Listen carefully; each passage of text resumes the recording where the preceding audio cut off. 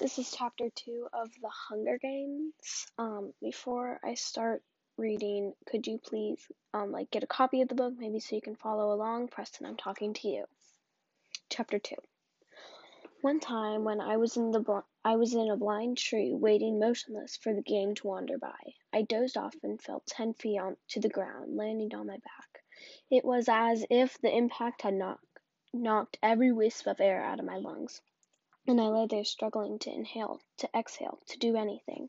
That's how I feel right now, to remember how breathe, unable to speak, totally stunned as the name bounces around inside my skull. Someone is gripping my arm, a boy from the seam. I think maybe I started to fall and he caught me. There must have been some mistake. This can't be happening. Prim was one slip of paper in thousands. Her chances of being chosen were so remote that I didn't even bother worry about her. Hadn't I done everything? Taken the test where you refused to let her do it the same? One slip in thousands. The odds had been entirely in her favor, but that hadn't mattered. Somewhere far away, I can hear the crowd murmuring unhappily, as they always do when a 12-year-old gets chosen, because no one thinks this is fair. And then I see her, the blood drained from her face, hands clenched in fists at her sides, walking with the stiff, small steps toward the stage, passing me. I see the back of her blouse has become untucked and it hangs out over her skirt. It's this detail, that the untucked blouse forming a ducktail, brings me back to myself. Prim! A strangled cry comes out of my throat and my muscles begin to move again. Prim! I don't need to shove through the crowd.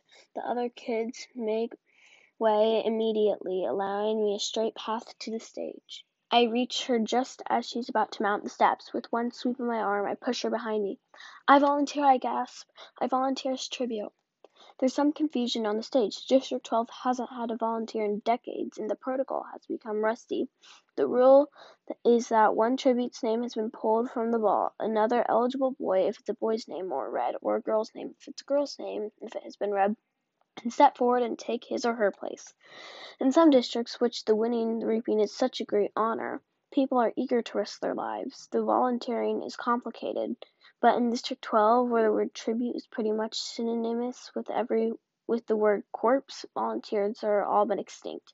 Lovely, says Effie Trinket, but I believe there's a small matter of introducing the reaping winner and then asking for volunteers. And if one does come forth, then she trails off unsure of herself. What does it matter, says the mayor. He's looking at me with a pained expression on his face. He doesn't know me, really, but there's a faint recognition there. I am the girl who brings him strawberries, the girl his daughter might have spoken on of occasion. The girl who 5 years ago stood huddled with her mother and sister as he presented her, the oldest child, the Medal of Valor, the medal for her father, vaporized in the mines. Does he remember that? What does it matter, he repeats gruffly. Let her come forward. Prim's screaming hysterically behind me. She's wrapped her skinny arms around me like a vice. No, Katniss, no! You can't go! Prim, let go, I say harshly, because this is upsetting me and I don't want to cry. When they televise the replay of the reaping, everyone will make note of my tears. She's wrapped her skinny arms around me like a vice. No, Katniss, no, you can't go. Prim, let go, I say harshly, because this is upsetting me and I don't want to cry. When they televise the replay of the reapings tonight, everyone will make note of my tears, and I'll be marked as an easy target, a weakling. I will give no one that satisfaction. Let go. I feel someone pulling her from my back. I turn around and see Gale has lifted Prim off the ground, and she's thrashing in his arms. Up you go, Catnip, he says, in a voice that he's fighting to keep steady, and then he carries Prim off toward my brother. I steel myself and climb the steps. Well, bravo, gushes Effie Trinket. That's the spirit of the games. She's pleased to see we finally have a district with a little action going on. What's your name? I swallow hard. Katniss Everdeen, I say. I bet my buttons that was your sister. Don't want to let her steal all the glory, do we? Come on, everyone, let's give a big round of applause for our newest tribute, thrills Effie Trinket. To the everlasting credit of the people of District 12, not one person claps, not even holding betting slips. No, the ones are usually beyond caring, possibly because they know me from the Hob, or they knew my father. or encountered Prim, who no one can help loving. So instead of acknowledging applause, I stand there unmoving while they take part in the boldest form of dissent they can manage. Silence, which says we do not agree, we do not condone, all of this is wrong. Something unexpected happens, or at least I don't expect it because I don't think of District 12 as a place that cares about me. But a shift has occurred since I stepped up to take Prim's place. Now it seems I have become someone precious. At first one, none other than almost every member of the crowd touches the 3 middle fingers of their left hand to their lips and holds it out to me.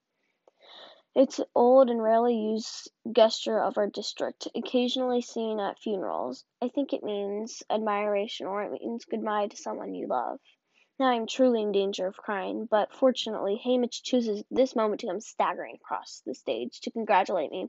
Look at her! Look at this one, he hollers, throwing an arm around my shoulders. He's surprisingly strong for such a wreck. I like her. His breath reeks of liquor, and it's been a long time since he's bathed. I can't think of a word for a while. He can't think of a word for a while.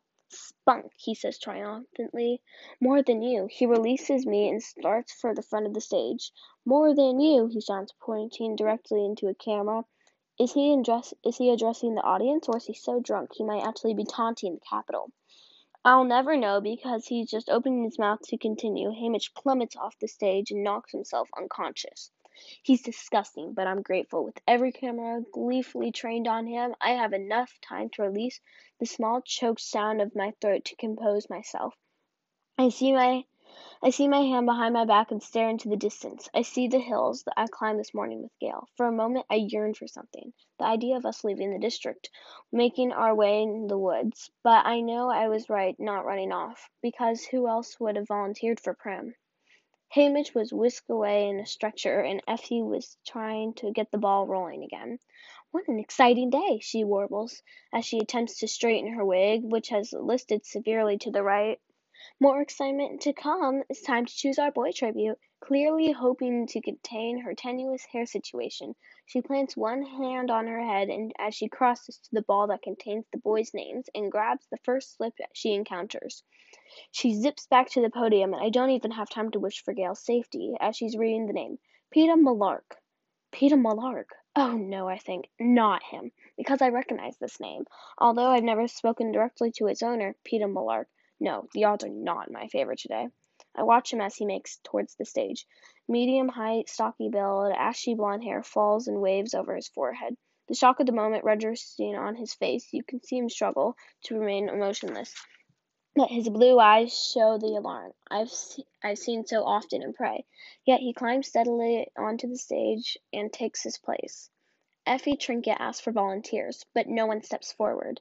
He has 2 older brothers, I know. I've seen them in the bakery, but one is probably too old to volunteer and the other won't. This is standard. Family devotion only goes so far for most people on reaping day. What I did was the most radical thing. The mayor begins to read the long, dull treaty of treason that he does every year at this point. It's required. But I'm not listening to a word. Why him, I think, trying to convince myself it doesn't matter. Peter Mullark and I are not friends, not even neighbors. We don't speak. Our only real interaction happened years ago. He's probably forgotten about it, but I haven't. I know I never will. It was during the worst time. My father had been killed in the mine accident 3 months earlier, and it was the bitterest January anyone could remember. The numbness of his loss had passed, and the pain would hit me out of nowhere, doubling over me, racking my body with sobs. "Where are you?" I would cry out in my mind. "Where have you gone?" Of course, there was never any answer. The district had given us a small amount of money as compensation for his death, enough to cover 1 month of grieving, at which time my mother would be expected to get a job. Only she didn't. She didn't do anything but sit propped up in a chair, or more often huddled under the blankets of her bed, eyes fixed on some point in the distance. In a while she'd stir up to get as if moved by some urgent purpose, then only leading to collapse back into stillness. No amount of pleading from Prim seemed to affect her. I was terrified. I supposed now that my mother was locked in some dark world of sadness. But at the time, all I knew that I had lost not only my father, but a mother as well. At 11 years old, with Prim just 7, I took over as head of the family. There was no choice. I bought our food at the market and cooked it as best as I could. I tried to keep Prim and myself from looking presentable, because if I had become known that my mother could no longer care for us, the district would have taken us away from her and placed us in the community home. I'd grown up seeing those kids at school, the sadness, the marks of angry hands on their faces, hopelessly curled their shoulders forward. I would never let that happen to Prim. Sweet tiny Prim, who cried when I cried, even before she knew the reason, who brushed and plaited my mother's hair before we left for school, who still polished my father's shaving mirror each night because he hated the layer of cold dust that settled on everything in the scene. The community home had crushed her like a bug, so I kept our predicament a secret. But the money ran out, and we were slowly starving to death. There was no other way to put it. I kept telling myself if I could only hold out till May, just May 8th, I would turn 12 and be able to sign up for Tesserae, and we would get that precious grain and oil to feed us. There was only several weeks to go, but we would be dead by then.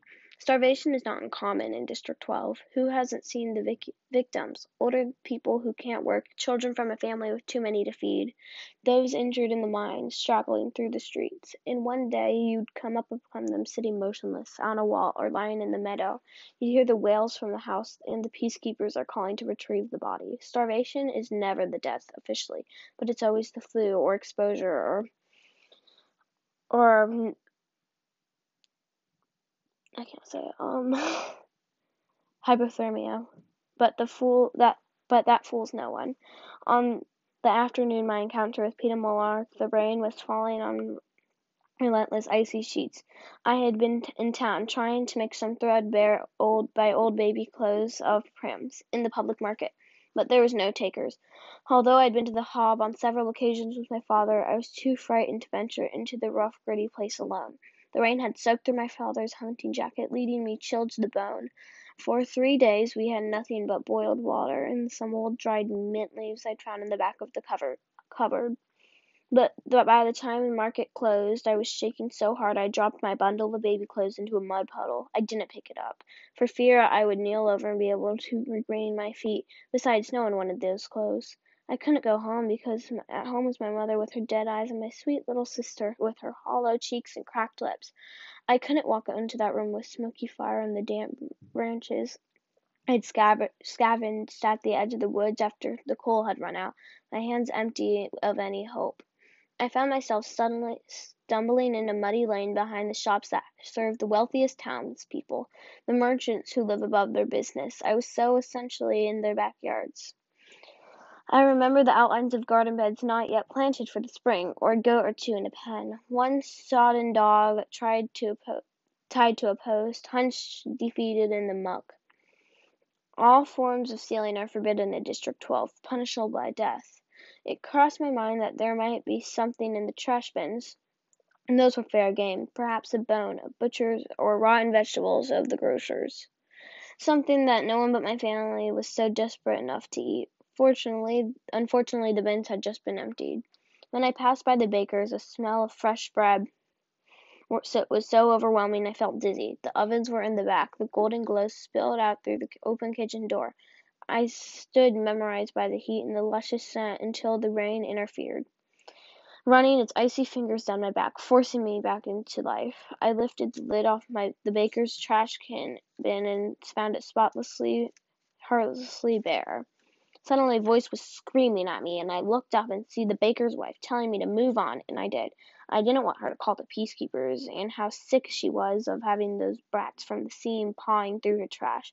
And the words were ugly. I had no defense. As I carefully replaced the lid, I backed away.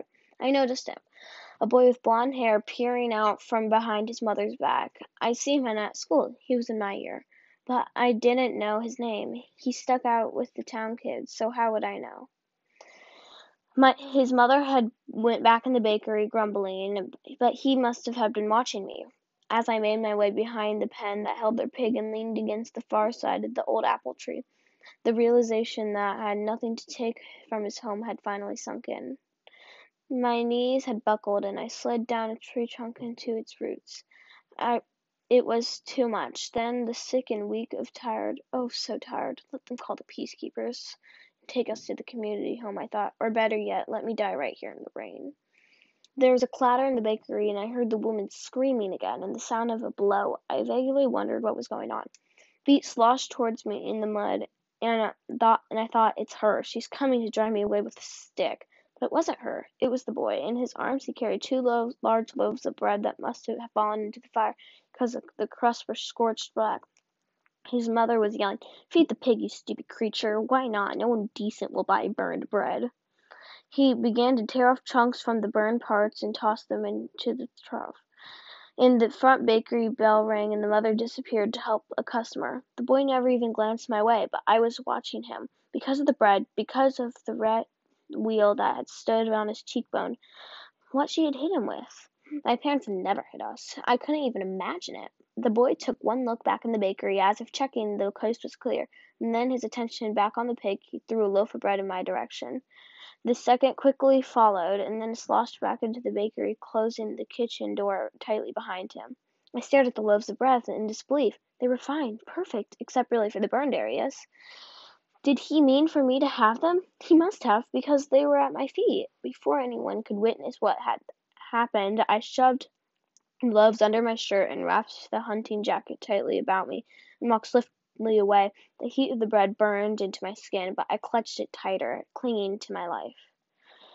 By the time I'd reached home, the loaves had cooled somewhat, but the insides were still warm. When I dropped them on the table, Prim's hands reached to tear off a chunk, but I made her sit, forced my mother to join us at the table, and pour some warm tea.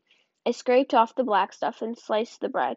We ate an entire loaf, slice by slice. It was good, hearty bread, filled with raisins and nuts.